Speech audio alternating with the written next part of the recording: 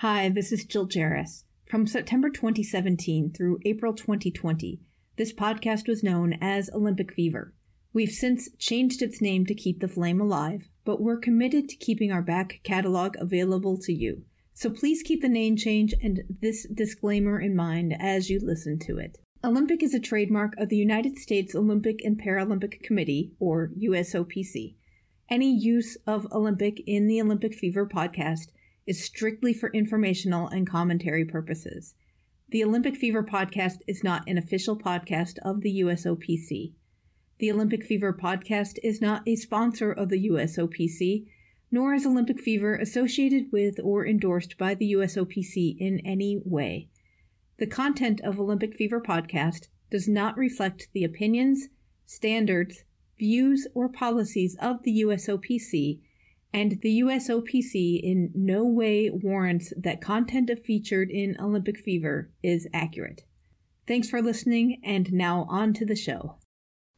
I never remembered that scene before, and this time it's the one scene that I took note of.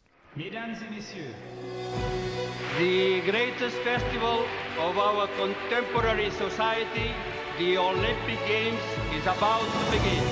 This is going to be close. Oh! You can do it! You can do it! Brilliant, brilliant, brilliant! But that is an Olympic championship. Ready? Hello and welcome to another episode of Olympic Fever, the podcast for Olympics fans. I am your host, Jill Jarris, joined as always by my lovely co-host, Allison Brown. Allison, hello, how are you today? I got my popcorn, I got my jujubes, I got my slushy. You are ready to watch a movie. I am. I'm ready for movie club. Awesome. We are starting off our movie club today with our brand new contributor, film buff Fran, and we watched the movie Chariots of Fire, which is about some of the athletics competitions in the 1924 Paris Olympic Games. But before we get to our movie club discussion, we wanted to take one moment to let you know that this week's show is sponsored by RR Auctions. RR Auctions, as you know, is a globally recognized and trusted source for Olympic memorabilia and other collectible categories. Their January Olympic auction starts today, Thursday, January 9th. You have until the 16th to bid on some amazing, rare, and remarkable lots, including the 1984 LA gold medal for Greco-Roman wrestling, a 1988 Calgary gold medal for the biathlon 4x7.5 kilometer relay, a medal from Rio 2016, which might be one of the first medals from that Olympics that's been up for auction. They've got torches from several Olympics. They've got lanterns that hold the Olympic flame. They've got medals for things that aren't even in the Olympics anymore. And a sweater, which today it's cold, and I would love to be wearing it. And if anybody, any of our listeners just want to give us a really nice thank you gift, that sweater would look lovely on me. I know. It would. It probably fits you perfectly. Perfectly. And I'm sure any collector who hears it goes, no, don't put it on. Don't put it on. Do you think that every once in a while, somebody who's got a torch in their collection, just lights it? Like Dr. Michael. Yeah. Or just like holds it and runs around a little while. Oh, yeah. It's not just us. So go over to rrauction.com and register to bid for diplomas, posters, badges, tickets. They've got some really cool tickets, and ticket art is impressive. And get to bidding, and be sure to tell them when you register that you heard about RR Auction from our podcast. That would really help us out. Good luck in your bidding, and if you win anything, let us know what you've got. Or send it to us. We're not picky. We'll take anything in that auction. Pretty much. All right, let's get on to our movie conversation. As we said, film buff Fran is here to chat about Chariots of Fire with us. Chariots of Fire is a 1981 Best Picture Oscar winner, and it also won the BAFTA Award for Best Picture. And it is considered to be one of the classics when you talk about Olympic movies. Take a listen. We're here with our first movie club discussion, and we welcome back Fran Johnson. Happy Olympic year, Fran. Yes, happy Olympic year to you, too. I'm not ready. Let's go back to 1924. That's right. Well, that was an Olympic year, too. Fran is here to talk about our first movie, Chariots of Fire. Fran, take it away. Well, Chariots of Fire was a movie that was made in 1981 about the main thrust of the movie is the story of two athletes. They were both on the Great Britain team, and they were both track and field runners. And basically, it just kind of details the story of, how these two different men from different backgrounds overcame whatever odds they had to succeed at the 1924 Olympic Games. And it was a very compelling story. The two characters that they chronicled were really, I thought, very interesting. One was a man called Harold Abrahams, and he was a Cambridge-educated lawyer, became a lawyer. And, he was known for being very fast, and he was very driven. He was very arrogant as well, but he really had this overwhelming desire to succeed in particular at the Olympics. And the alternative character is Eric Liddell, and he was from Scotland, and he was another amazing athlete of the day. I believe he was a rugby player before he did a lot of running as far as his Olympics competitions. He was born actually in China to a family that were missionaries. And when he was back in Great Britain, he was kind of, thrown into the mix with the Olympics just because of his prowess at being such an amazing athlete. And the really crisis of the movie comes when, due to his faith and his missionary work, Eric was slated to be in the competition for the 100 meters, and the preliminary races for that were slated to become on a Sunday. And because, according to his faith, the Sunday is their Sabbath day, so it's their day for God, he refused to run. And that really was a crisis because, you have on the one side, this man's religious faith, his religious beliefs. And then on the other side, you have his duty as a sportsman for his country, especially as a man that they thought was going to win it all, to participate and to compete and to excel. And this is one of those points that is slightly different than reality. Correct. So one of the things we talked about ahead of time was how accurate in this is Chariots of Fire to the history. Mm-hmm. And the idea of that he wouldn't race on Sunday was true. Correct. But in the movie, they make it sound like he found out on his way to the Olympics. So it becomes this very dramatic Correct. Yeah, it was crash of events. In it, what do you mean I got to participate on a Sunday? I can't do that. Where in reality, he knew months before the games. Right. And the British team sort of rejiggered their team based on that. So the idea that Lord Lindsay comes in and says, oh, I've won my medal, let Eric run in the 400. And it seems like, oh, yeah, he just goes and wins a gold medal in a race he's never trained. Right. Yeah, that was one of the things I thought that was pretty odd, in that going from a 100 or 200 to the 400 distance is a big deal. And even dramatic change. Yep. Yeah. And even back then, I would think it'd be difficult to do that many races if you haven't trained. Most likely. So, yeah. But the one thing that was very accurate was in the movie, they have the Prince of Wales, later Edward VIII, who became famous for abdicating, pressuring Liddell to, and that was true. Yeah. He actually did get pressure, but in reality, he had 8 months of pressure. Mm-hmm. Oh, wow. So that whole lead up, he was getting pressure from the Prince of Wales, from the head of the British Olympic Association, to change his mind about running the race, because the British Olympic Association wanted Great Britain to go 1-2 because they assumed either Eric or Harold Abrahams, who, spoiler alert in the movie, wins the gold medal, they would basically go 1-2 against the Americans, Charlie Paddock and Jackson Schultz, who had gone 1-2 in 1920 in Antwerp and were both coming back. So they condensed the time in the movie, but the essence of that was true. And I actually think for the movie, doing it in that few day stretch worked very well. Because how would you dramatize an 8-month journey of basically people kept showing up at his door and pressuring him? And, let's condense it to basically it happens on the ship ride from England to Paris. Yeah, I agree. I think it was a good way to still have the drama and the angst of, what is this man going to do? And then, and keep moving the story along. Right. Did you like Harold and Eric? You know what? They were both flawed characters. Yeah, I agree. I gotta say, Harold was he was kind of a flawed character because I loved his drive and his desire to succeed. And he even hired his own private coach to try to get him across that finish line.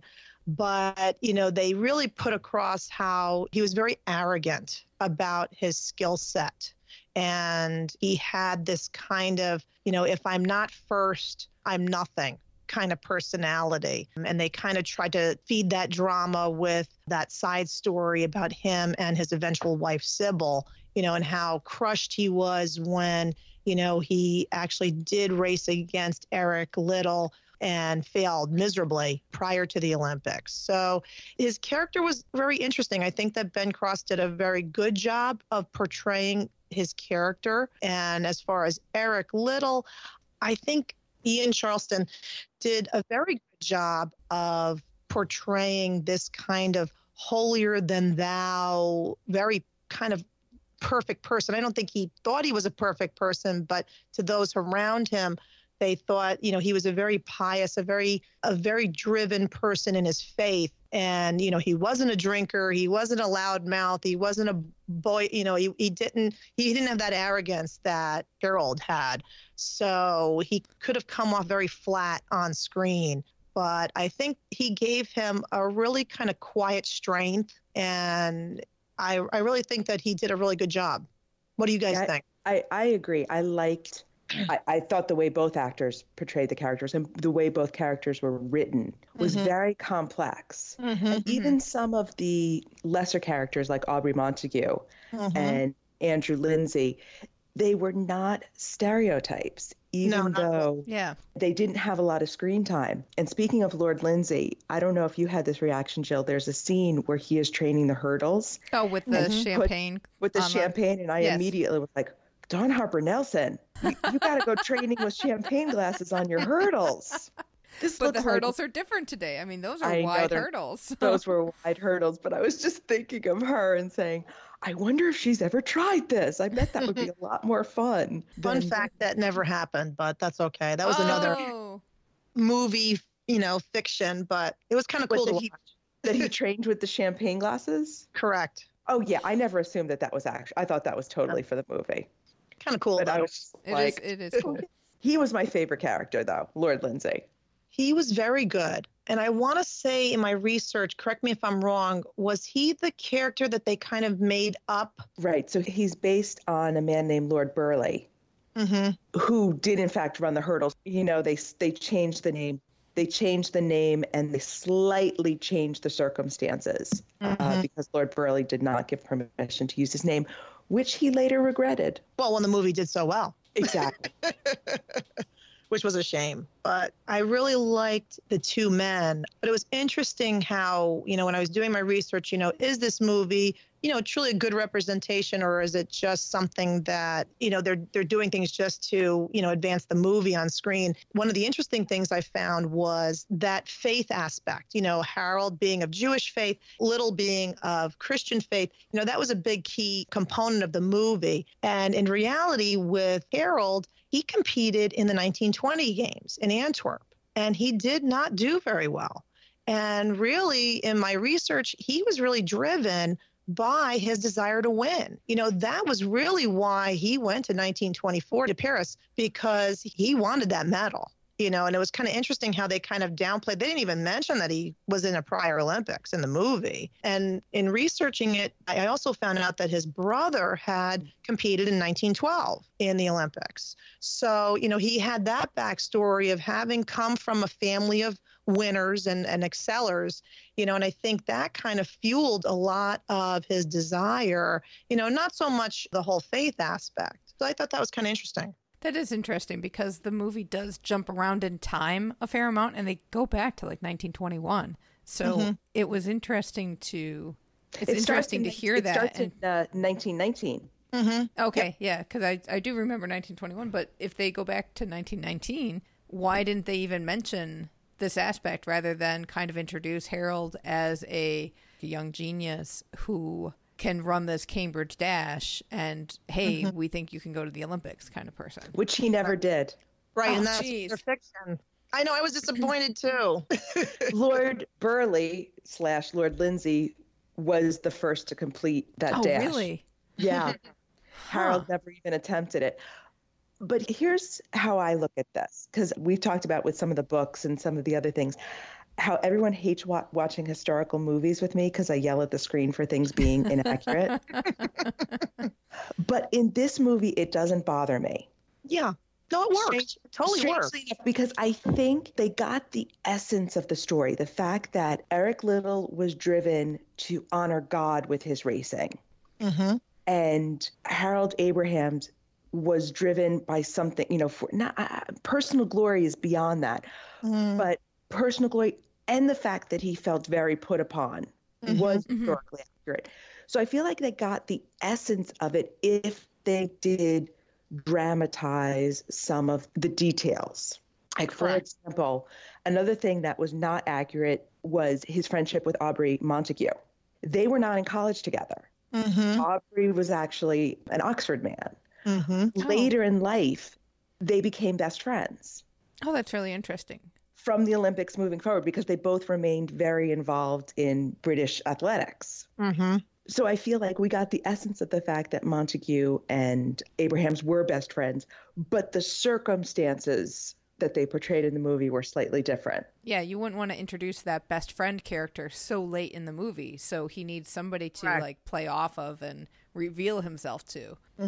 I wanted to ask about a scene that I wrote down. I only wrote down 3 notes when I was rewatching it. So there was very specific things. So there is a scene right before the 100 final at the Olympics where they're in the dressing room and they're all getting ready to race. Yes. And it's the first time that scene struck me. And I think it's because of the interviews we've done. The tension and the feeling in that room was so well done. It reminded me of when we spoke to Charlie White and he told the story of right before he was about to skate for the gold medal. He was thinking to himself, what happens if I just walk out of the arena? What happens if I just leave and don't skate? The pressure. And I thought that scene was so brilliantly conveyed, that feeling of, I have worked for this my entire life. This is about to happen. And every single one of them was overwhelmed, terrified. And there's no dialogue in that scene except the voiceover of Harold reading the letter with charm. I never remembered that scene before. And this time it's the one scene that I took note of. Yeah, that was very powerful. Definitely. And it's funny because, as we all know, with Harold, spoiler alert, winning the 100 meter, he's elated, but then he goes into almost kind of like a depression because the question now is, well, now what? I've been working for this for so long, and I'm assuming that a lot of Olympians kind of feel that way. You train and you work, and this is the goal. And, regardless of how you do, or if you do, reach the ultimate and you win that gold medal, then what? What does it all mean after that? So, yeah, I think just both the before and the after were very poignant because I think it does address that feeling probably of many Olympians as they go through their story. Did it strike you, Jill? It did. This was your first time through, so you didn't have the comparison point. Right. But it was very interesting. I think what I took more from that scene was the fact that his coach just couldn't watch, said, I can't be in the stadium with you. And I thought that was really very interesting how that worked. And listener Don had mentioned in our Facebook group that this wasn't Musabini's first rodeo. I mean, he'd coached Olympians before, so it was so interesting to me that he couldn't be in the stadium and he couldn't watch. Mm-hmm. I always took it as he couldn't be there. Like when we talked to Marty McBean, how a lot of your personal staff can't be there because you don't get accreditations. So I didn't take it that it was nerves that he couldn't be there. I took it that he couldn't be there because he wasn't allowed to be there. Because remember, the heads of the BOA would not have wanted the professional coach there. Right. Oh, I didn't even think of it that way. I really didn't. That was so interesting. I think it's a little bit of both, because I think the movie kind of portrays him as being kind of on edge, you know, as he's in that room across from the stadium that Harold supposedly picked out because he could be close enough, but unfortunately not there, but feel the action. You saw him pacing and kind of, really, I think there was that conflict. I think it showed this kind of really great relationship between the two men, and the fact that, even though he couldn't be there on the field, he was definitely there connected to him as he was racing. But I do agree with you, Allison. I think it wouldn't have looked right, or maybe it wasn't even impossible for him as a quote unquote private coach or staff member, or however you want to classify him, to be in the stadium, with the team. I don't know. Do you want to know of that scene, the most heartbreaking historical inaccuracy? Go ahead. They didn't get their medals. There was no medal ceremony at the 1924. Yes, I was listening to an interview with Harold Abrams that he recorded in the late 60s, so many years later. And he said at 1924, they did not have any medal ceremonies. So there was no raising of the flag, no. His medal was mailed to him several weeks later. Wow. But again, this goes back to what I was saying, truth versus facts. Mm-hmm. I think we got the truth of the moment, even though the facts were inaccurate. Right. So another historical inaccuracy about the races was actually the events calendar was a little bit off. In the movie, Harold does not do well in the 200-meter race. He actually ended up in 6th place, and the Americans really dominated that race. So, there was also this angst of, oh my gosh, Harold is once again falling short of his expectations, and then he races the 100-meter and then comes out ahead. Whereas in reality, he had competed in the 100-meter, won the gold medal before he competed in the 200. So, I'm assuming they just took that artistic license just to increase the dramatic effect of him finally hitting that mountaintop and winning that medal. Speaking of inaccuracies, one thing I was really curious about was the fact that there was product placement in the stadium, because that really took my attention away. I noticed the Lipton tea banner every time they showed it. And I didn't know if that was something that the producers had in there because they were using it as a money earning strategy, or if that was really what happened in the Olympics. Well, I did a little searching, and it was historically accurate that Pernod, Oval Maltine, as it was called, and Lipton Tea did have advertising in the Olympic Stadium in 1924. And your sources? It's a book called The Sports Film by Bruce Babington. Which is interesting because now putting on the list, when did the IOC get very insistent about no advertising in the stadium or anywhere around Olympic properties? Right. I get the impression from having read the section of Bruce Babington book that refers to 1924. In the movie, it may be a little bigger than it actually was. Like that Lipton's tea, right? Because it had the apostrophe S, which is why I kept looking at it, was pretty prominent. I get the impression it may have been not quite as big, but yeah. Mm-hmm. So going back to something in the movie that I wanted to ask you both was, how do you feel like the movie's aged? Obviously, it was talking about 1924, but it was made in 1981. Well, and the interesting thing is they mentioned that in the color commentary because they said they started the movie at the actual funeral services for Harold Abrahams because they wanted to kind of get almost like a contemporary feel for it. Not that the movie happened so long ago that you really couldn't, really connect to these characters. So they started it as funeral. And in the pews of the church, you see the older versions of some of the characters. And then it harkens back to his first entry into Cambridge in 1919. And then the movie ends. Once again, it fades at the end back to the funeral to kind of bring it back to present day, which was their way of trying to say, hey, look, we're in 1981 making this film about 1924, but it's not like such an old, separate entity. I got to say, watching it for the first time, I didn't think it was dated. I think it holds up to the test of time, and it's a really well done movie. Where it does kind of get weird for me is the soundtrack, actually. Yes, it's this iconic soundtrack, but like you're talking about, like that you got the do do do do do do, and then the synthesizer comes in, and like it's 1924, and there's no synthesizers, Vangelis. Come on. The only two things that I thought made it feel very 1981 was the soundtrack. Absolutely. Especially the Harold's Disappointed music. Mm-hmm. That it's like yes. That really struck me as of its time. And the romance story.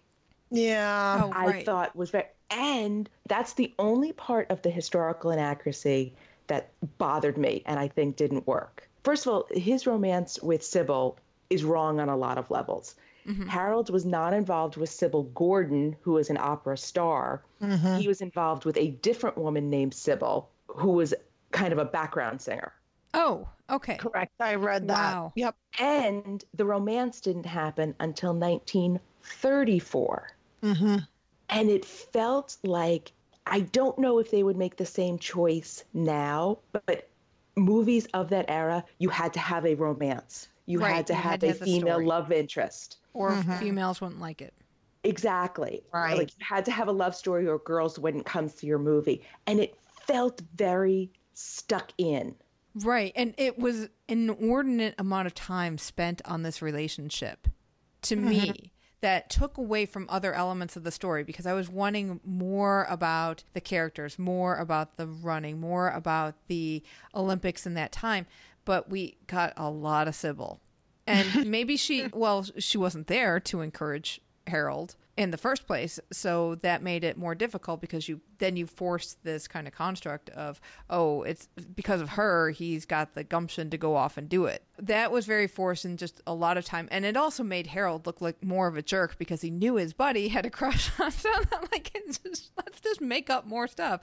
Oh, here's a relationship. We'll put it right smack dab in the middle of this story instead. And then we'll make up this rivalry that you have with your best friend and you steal the girl he's got a crush on because he's too shy to like ask her out. Unfortunately, if they were making it today, I would hope that they wouldn't feel like they needed to put that part in. But I mean, you're probably right, Allison. Back in the 80s, I mean, who didn't love a good romance as part of the story, So, but I don't know. I didn't really feel like there was a lot of clicking between the characters. It was it felt very flat, even when they were together.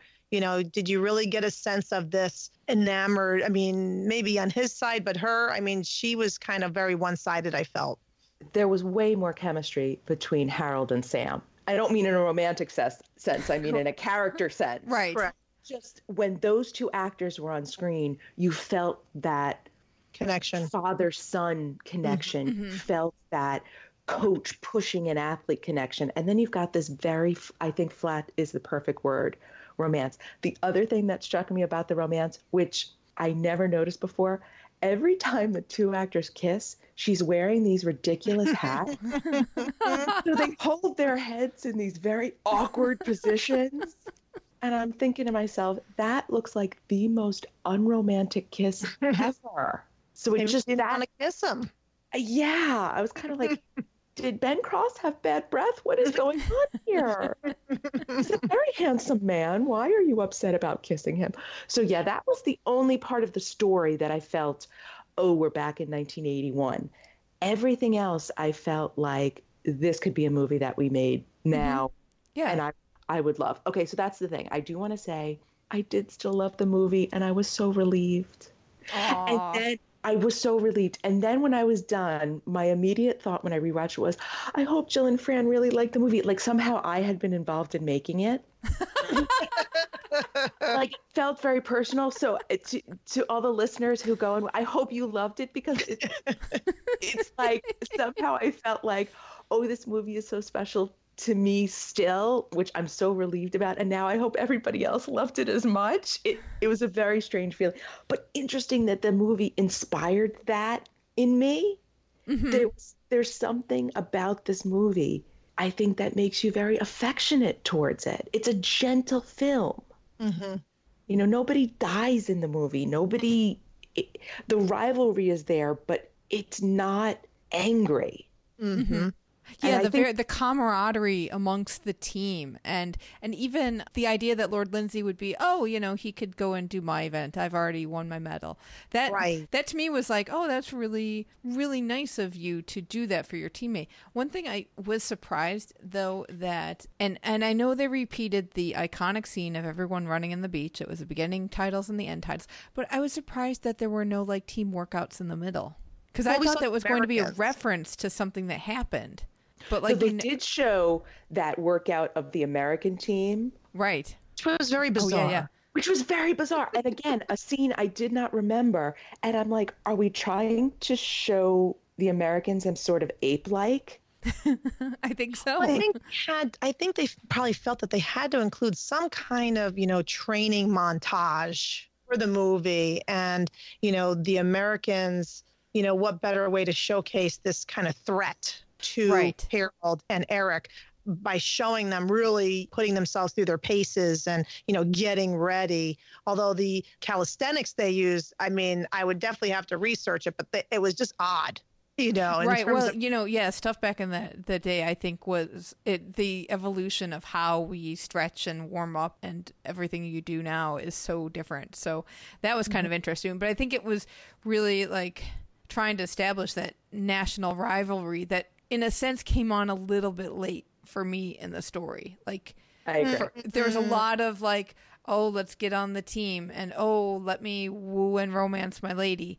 And then you get there and you're like, the Americans, wait, what? There was a story against the Americans too? Oh, okay. I feel like there was a scene that was cut from the movie that explained why Charlie Paddock was so mad about losing. Because during the Olympic scenes, they showed Charlie Paddock a lot, and his reactions to the Brits winning. And it didn't feel like it made a lot of sense. I feel like maybe in the original script, there was a conversation between Harold and Charlie. So I believe that they brought on Dennis Christopher because I think they needed an American star to kind of pump it up for the American audiences. And Dennis Christopher had already rose to some fame, especially with Breaking Away, prior to it. So, you know, to have that familiar face on the screen, I mean, they might have just plainly had to give him some screen time, you know, to appease that American audience that they were, you know, seeking the approval of. That makes sense for why we kept seeing him, because I'm like, why are we seeing him?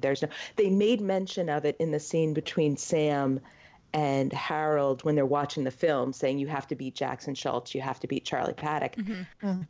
But that was certainly not an impetus to push him through, because he kept saying, oh, but first Eric Liddell.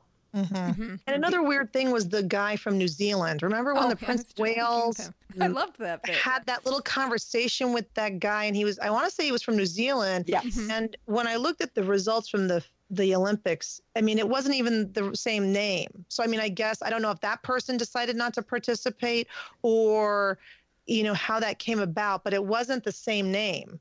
Oh, that's interesting. Because he was this gentleman who showed up in this room of elites and was just like, oh, I'm here from New Zealand. It sounds like fun. I think I'll participate. Like, it was just something you could sign up to do day of, you know? Well, again, I think that I keep saying this, but I think it goes back to kind of truth versus facts. That when you're talking about sort of, oh, he happened, you know, here's this New Zealand upper class, somewhat athletic young man who happened to be in Paris. So let's send him to the Olympics. Could have happened to kind of give you that idea of of what it was like in 1924 in the Olympics, like that was that clubby atmosphere. What I And really maybe they just had a handy New Zealand actor, so that's why they made him from New Zealand. But what I thought was kind of interesting, and they didn't really go into, was in the beginning when they showed Eric participating in those like little track duels between, Scotland and what was it, France? They had one, and then they had another one. So that was kind of interesting because that was more the feeling of his background, like what he did maybe mentally and physically to prepare, or, did he like competing in those races? So it's kind of nice to see that kind of backstory and how, he was very revered, it seemed like, in those circles. So that was kind of an interesting part in the beginning. I mean, does the movie hold up? I don't know. It's a good question because the thing that kind of stuck in my mind is that whole central argument. Would someone today, make that decision not to do the thing they were training to do because of their faith? And unfortunately, I think in the United States, in terms of religious devotion, I don't know how devout, coming from the United States, people today would agree with Eric's decision. Because like the Prince of Wales says, come on, dude, give me a break. You're part of our team. This is for your country. Put your faith aside for, just this one day. What's the big deal? And I think back then, it definitely meant more than it does now. At least I feel in the United States. Well, I think that we may not hear those stories anymore, and people just don't sign up for stuff if it's going to be on a day that they don't want to participate. See, Fran, I had the exact opposite take, which is funny because I think in so many ways in the United States that public displays of religion in certain circles has become a litmus test. And I think in 1920s Great Britain, religion was not as public. It's a kind of that stiff upper lip. Things should have been more quiet and gentlemanly. And I think the fact that he took that stand was actually less accepted then than it would be accepted now by the public. I think if you went to those very evangelical corners of the United States, and I don't want to say corners, there are huge swaths of Bible Belt, and somebody said, I'm not going to compete on Sunday because of my faith, I think they would get an outpouring of support. Whereas in 1920s Britain, I think this idea that this man was making a public spectacle of his faith was very frowned upon. And it was all, remember, we're only 5 years out from the end of World War I. King and country, And then you've got this added little twist. He's Scottish. And they didn't hit on it very heavy in the movie, but I'm wondering if the fact that he's Scottish, he's got to prove his loyalty to the king. Because he's seen as a little bit other. All of the central characters in the movie, Sam Mussabini, Harold Abrams, Eric Liddell, are a little bit other, and yet they rise to the highest pinnacle, which I love. I do still love this movie, don't I? And it has So if you ask, whatever happened to those, main characters in Chariots of Fire, sadly, Ian Charleson, who plays Eric Liddell, is deceased. He died of AIDS at the age of 40. Oh, wow. So like his character, he died very young because Eric Liddell died in the end of World War II and he went back to China. Right. And he died of, I believe, tuberculosis. But Eric Liddell does have daughters.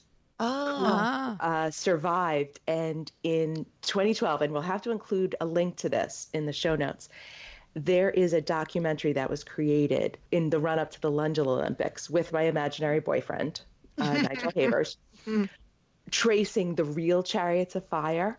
Oh, interesting. And in that, he interviews one of Eric Liddell's daughters. Oh, cool. And it's very, very emotional because Nigel Havers goes and he says to her, I feel like I know your dad. And she said the movie, because she was a very, very young child and had almost no contact with her father because his family was sent away from China to keep them safe. So she has almost no memories of her father. And she talks about how the movie gave her father back to her. And I'm going to start crying. Nice. It's interesting how Eric Liddell, after the Olympics, it was said in some of my research that he really, he just went back to his missionary work. He didn't capitalize on his stardom. I don't know how Harold Abrahams did afterwards. I mean, he was an accomplished lawyer, Harold, and he was a radio broadcaster. And he, like you said, he got involved in the British Sports Association. So he kept up with that whole genre that he was in. Whereas I think that Little, he pretty much said, okay, well, I did it. I did what I needed to do. This was part of my devotion to God. So I'm going to go back, to my main focus. I'm going to go back to China, and do what I'm called to do. So that was kind of interesting as well. And Ben Cross, he is, still an accomplished actor. I mean, both him and Ian Charleson were both Royal Shakespearean actors from the Royal Shakespeare Company, and they've performed in so many things. So it was nice to see. But, it would have been nice to see Ben Cross in some other more, headlining roles. I think he did more theater and more kind of character actor roles after that, not really that main lead. And we were talking before that the director and actor Kenneth Branagh has a cameo. He's one of the students during the initial dash in the crowd. I love that scene when they're doing that dash. That was exciting. I thought that was a fun scene to do. Very college boys. Yes. True. Yeah. All right. Well, Fran, this has been a fun movie, a good way to start the club, I think. Thank you very much. What is our next movie going to be? So our next movie will be Miracle, which is the wonderful story about the 1980 men's hockey team that won gold for the United States. They call them the Miracle on Ice, and it has Kurt Russell as the famous coach. And this is a movie that I really, really enjoyed watching in the past. So it'd be nice to kind of review it and see what I think at this point. So this will be a reverse for Jill and me because I have never seen this movie. Oh, I love it. Oh, Love I don't it. think I've seen it all. All right. So the reason we've chose Miracle is because this year is the 40th anniversary of the 1980 Lake Placid Games. So we'd like to tie into that a little bit. And the Miracle on Ice game actually took place on February 22nd, 1980. So this will be our show for February 20th. So be sure to watch the movie before then, and we'll be asking in our Facebook group, Olympic Fever Podcast, for your reactions. I'm excited. And he's Kurt Russell. It's Kurt. Who doesn't love Kurt Russell? Come on. He wears some lovely 1980s costume, like pants. I believe his plaid pants are really period. Yeah, because I think that coach wore Herb Brooks. Pants. Had those. Yes, Herb Brooks Yep. wore those pants too. All righty. Well, Fran, thank you so much, and we look forward to talking with you again. Thank you both. Thank you so much, Fran. I honestly was impressed at how good the movie was. I'm so happy. I'm still happy. So we recorded a few weeks ago, and in between the time we recorded and today, I watched it again, and it made me happy again. I don't know what it is about this movie. So if I'm ever if I ever go into a coma or something, just bring this movie into my hospital room, and I bet it would wake me up. All right. Duly noted. Because that happens so often.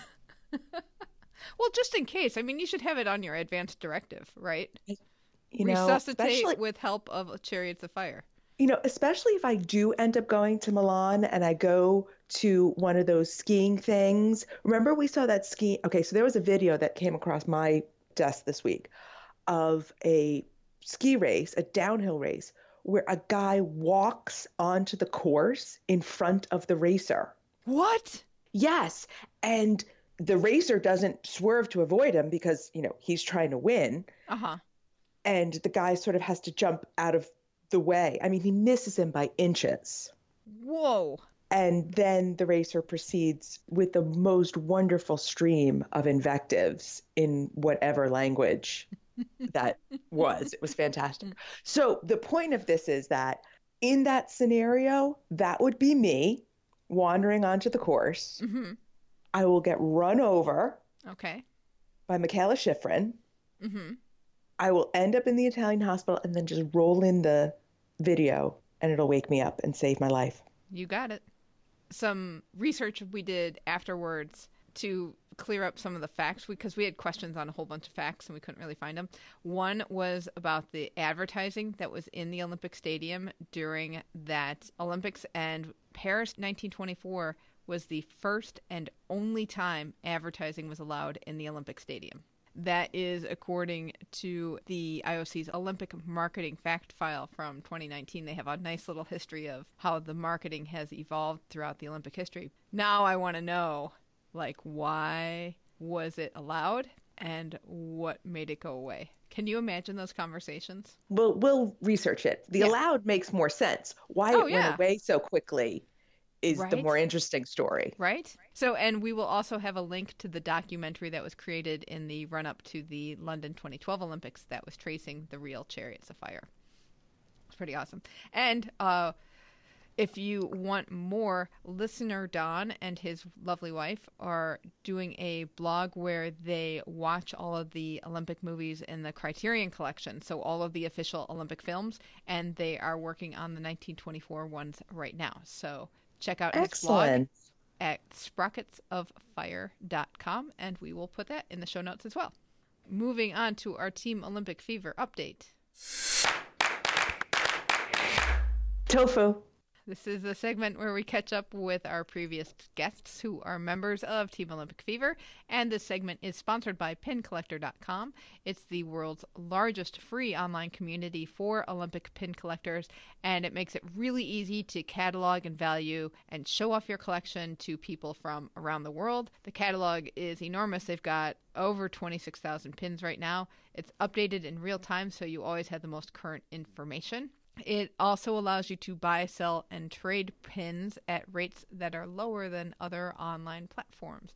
I'm putting some more stuff up there right now. And I finally did go into that Facebook group and say, hey, my Tokyo 2020 pins are on pincollector.com. So very nice. Hopefully we'll get some more members from that, because it really is a great way to know what you have and easily see what you have. And if you've got stuff that you want to trade, I just think it's probably the easiest way to do so rather than going just baffles my mind that there's a Facebook group for Tokyo pin collectors. It just doesn't make sense because it's just like a whole stream of pins when if you want to buy or trade or sell. Pincollector.com exists for a reason. That's right. So check it out. It is free to join and can see what I've got as well. Thanks to our partnership with Pin Collector, we have our very own Olympic Fever pin. So if you become a Patreon patron or make a one-time $20 PayPal donation, you can get your very own. Visit olympfever.com/support-the-show for more details. I have a pin that my daughter saw today. Mm-hmm. She said, Mom, can I have a pin? I said, I'll take $20 for Patreon support. There you go. And honestly, our Patreon patrons and our donors are so very special and very important to us. This is going to be a very expensive year for the show. Not only is an Olympics involved, but we are already got 2 to 3 trips on the books before the Olympics and some equipment that has to get purchased and some outside help to hire to make some stuff happen during the Olympics. So we really appreciate how much you support the show. And if you can throw a few bucks our way, we would really appreciate it. And trust me, we're not buying watches and steaks. That is very true. This is it. It all really does get plowed back in. We aren't even buying ground chuck that's been reduced for sale. We're getting the surplus cheese and crackers from That's right. the army here. All right. First off, for our Team Olympic Fever, some kind of frightening news from Kim Rohde, who found a lump in her left breast. So she is having tests done this week, and they will look into it more. So that just signifies the importance of doing regular self-exams, women and men too, because men can get breast cancer as well. So hopefully this is nothing, but we will keep you updated and are, sending some good energy out to Kim. Absolutely.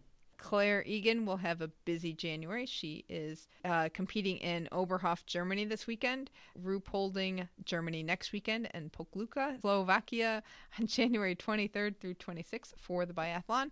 She is the highest ranked U.S. woman in the World Cup circuit. She is ranked 56th. Hopefully she'll have a good January. One of our bobsledders, Lauren Gibbs, was nominated with Callie Humphreys for Team USA's Best of December team. They didn't win, sadly, but very nice that they got recognized because they've been killing it. I know. That's a good new partnership this year. Oh, yeah, man. Speaking of bobsled, Nick Cunningham's tearing up the North American Cup circuit. So he won another two-man race in Lake Placid with brakeman Lynch Dakota. And in the four-man, they've had a bunch of races. So the first two, he placed second in each of them. And the four-man with Adrian Adams, Dakota Lynch, and Chris Avery. And they've got another race coming up before the end of the week. It's that Kris Kringle beard he's sporting now. Makes him faster. Keeps his face warm and makes him faster. Finally, the dulcet tones of Jason Bryant will be in Virginia this weekend for the 40th Virginia Duels Wrestling Tournament. And he will be manning the social media account as one of his duties. So if you are following Virginia Duels on Twitter, you know which tones are on the other end of those keystrokes. Does he type with dulcet tones as well? That's a good question. Jason, you will have to tell us. Moving on to our Tokyo 2020 update.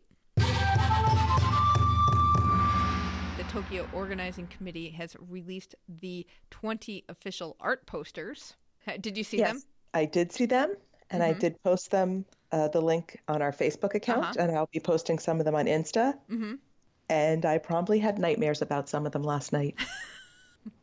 I mean, I know the art posters, it's a wonderful tradition, and I love bringing in the different disciplines beyond sport. Mm-hmm. But there is this one painting of like a cat person. Yeah, that's creepy. That is terrifying. And I don't understand what it has to do with the Olympics. I don't understand what it has to do with Tokyo. It is is Tokyo filled with terrifying cat people? You'll have to let me know. I will keep an eye out. It's interesting because that one also kind of baffled me. A, it's a little scary. B, what does it have to do with the Olympics? They've got 12 posters for the Olympics and 8 posters for the Paralympics, and they run the gamut because they did commission 20 different artists. So you've got some really interesting artwork here with some of the use of the Tokyo logo, and there's some rings, and there's a kind of an interesting, very simple one of the Tokyo Stadium that I really like, and some really cool ones on the Paralympic side. We will post links to that in the show notes as well, and if you've got opinions, let us know. And if you understand the Japanese cat people, tell us that too. Our Team Olympic Fever travel expert Ken Hanscom said that worldwide sales for the tickets and ticket resale site will open April 15th, and the Paralympic one will open on May 17th. So it's 100 days before the start of each event. So that way, if you need to resell tickets, those sites will be available. The Japan Times reports that asbestos was found on some pillars in the water polo venue. These pillars were not accessible to the public, and they noted that asbestos has not been found in the pool itself, but I'm sure they are looking into it. And there's been a lot of headlines, asbestos in the pool, which is not accurate. Right. Well, you got to have something that gets clicks. Yeah. Asbestos in the pool. Right. Maybe there's also Zika in the water. Oh, God. And the water's going to be really hot. The Japan Times also had a review of the new stadium. The article talks mostly about sightlines and seats and other complaints that people have about the stadium. So in the higher tiers, there's kind of narrow spacing between rows, and the length of the rows is pretty long. So if you're in the middle of a row, you could really have a hard time getting out. And then this I thought was... Especially if they're Americans sitting there, because right? We'll just, American, if their rows are tight together, Americans are going to have to wedge themselves into there, I'm guessing. I thought this was interesting. Part of the article also talks about like a fan section in the lower bowl of the stadium, and it's split in two by one of the marathon gates. That is no longer going to be used. Oh, no. Yeah. So they forgot to cancel the flowers for the wedding. Well, and there was nothing that they could do about it, I'm sure, at that point, because everything was almost done, and how can you take out a gate and put the seats back in that was supposed to be there? So this is more for other events that will be there, like soccer games or rugby matches, that this fan section is going to be kind of split up. And if you have a big fan section, they all like to stand together and cheer and sing, but this makes it a little bit more difficult to make that happen. Stairwells and tunnels to the upper stands are also pretty tight and kind of claustrophobic. That's not great. Bathroom lines can be very long, but I guess the number of facilities available is a lot more than used to be in the old stadium. So that's a good thing. And then one of the things they said, they put all the bad stuff first in this article, but they did say, like, being in the stands made it feel like you were in a coliseum. And and if you're in the upper levels, you have great sight lines. So that's really good. Does that mean we're going to see the Christians being thrown to the lions? I hope not. Is that a new event we're adding for 2020? Haven't heard. Hope not. Free Wi-Fi is in there. Worked smoothly. So that was good. That's going to be nice. So we will see how it goes when they actually had the Olympics in there and start using them for the opening ceremonies and for the other events. So hopefully it's going to work out okay. And the test of this, they've had a couple of matches there, so that it's a test event, and now they can hopefully do something to make some improvements. What? Don't know, but we'll see. You know what's going on this week, Jill? No, what? The Lausanne Youth Olympic Games. Oh, you don't say. Had no idea. Yeah. Do you care? Not really. Me neither. And finally, we had a great email from listener Pete, and so we thought we'd read it on the air because he had a question for us. He goes, why are countries only allowed 2 swimmers in each individual event, but in athletics, countries are allowed 3, giving the possibility of a full sweep? Well, Pete, there are only so many athletes allowed at the Olympics, first off. That is in the Olympic Charter. Currently, I think it's a strong recommendation that they stick to 10,500 athletes per Summer Olympics, although Rio had 10,901 and Tokyo is planning on having 10,616. So they're a little above that Olympic Charter, but they try to stick to that number to not let it get too out of hand. The quotas vary from sport to sport because it's dictated by the international federations. So you've got this Olympics thing, but the IOC doesn't really run any of the events. They're managed by the international federations. So they have to determine the rules within the Olympic Charter quotas. So back in 2017, FINA, which is the International Federation for Aquatics, they actually had a announcement that they were going to drop their quota by 22 athletes. So in Rio, they had 900 swimmers, and in Tokyo, there's only going to be 878. And they cut that in half between genders, so they'll have 439 swimmers each for men and women. So basically, FINA has said up to 2 people per country, and World Athletics has said, hey, we're going to have 3 people per country for each event. So this goes back to a discussion we had months ago about the whole structure of the IOC, the national governing bodies, and the sports federations. In relation, I think we were talking in relation to advertising, but just how they all interact with one another, and that in this situation, FINA can say, we want only 2 swimmers, and World Athletics can say, you can have 3 athletes from your country, because the IOC doesn't have a rule that overrides either of those things. Right. They look at that overall 10,500 athletes, and they look at the number of events in their categories, and they kind of break it down from there. So and each federation has a very different number of countries that's participating. Right. Like I would expect World Athletics and FINA have a very large number of countries participating, where, say, speed skating or water polo has many fewer countries participating. Exactly. So that's also going to affect your country allocation. Exactly. So, Pete, I hope that answers your question. And thank you so much for writing in. We love hearing from you. So be sure to, if you've got a question or just want to say hi, hit us up at olympfever@gmail.com. You can also hit us up on Twitter and Insta at olympfever, and we are on Facebook at Olympic Fever Podcast, or join our Facebook group, which is having a lot of fun. We're talking about The Suspect a little bit, and we're seeing pictures of Centennial Park. So that's Olympic Fever Podcast in the groups section. And The Suspect is our book club book, and we're going to have our discussion in a couple of weeks. So I hope you're reading, because it's an excellent book. All right, that'll do it for this week. Next week, we are hitting the beach, and we are going to talk with American beach volleyball player Kelly Clace, which is really exciting. She taught us a lot about the sport, and she's a lot of fun. So we can't wait to bring that interview to you. Tune in. I'll be wearing a bikini. That says you, not me. But it's audio, so we're all safe. That's right. All right. Thank you so much for listening. And until next time, keep the flame alive. Yeah, that was very powerful. Definitely. Do, do, do, do, do, do, do.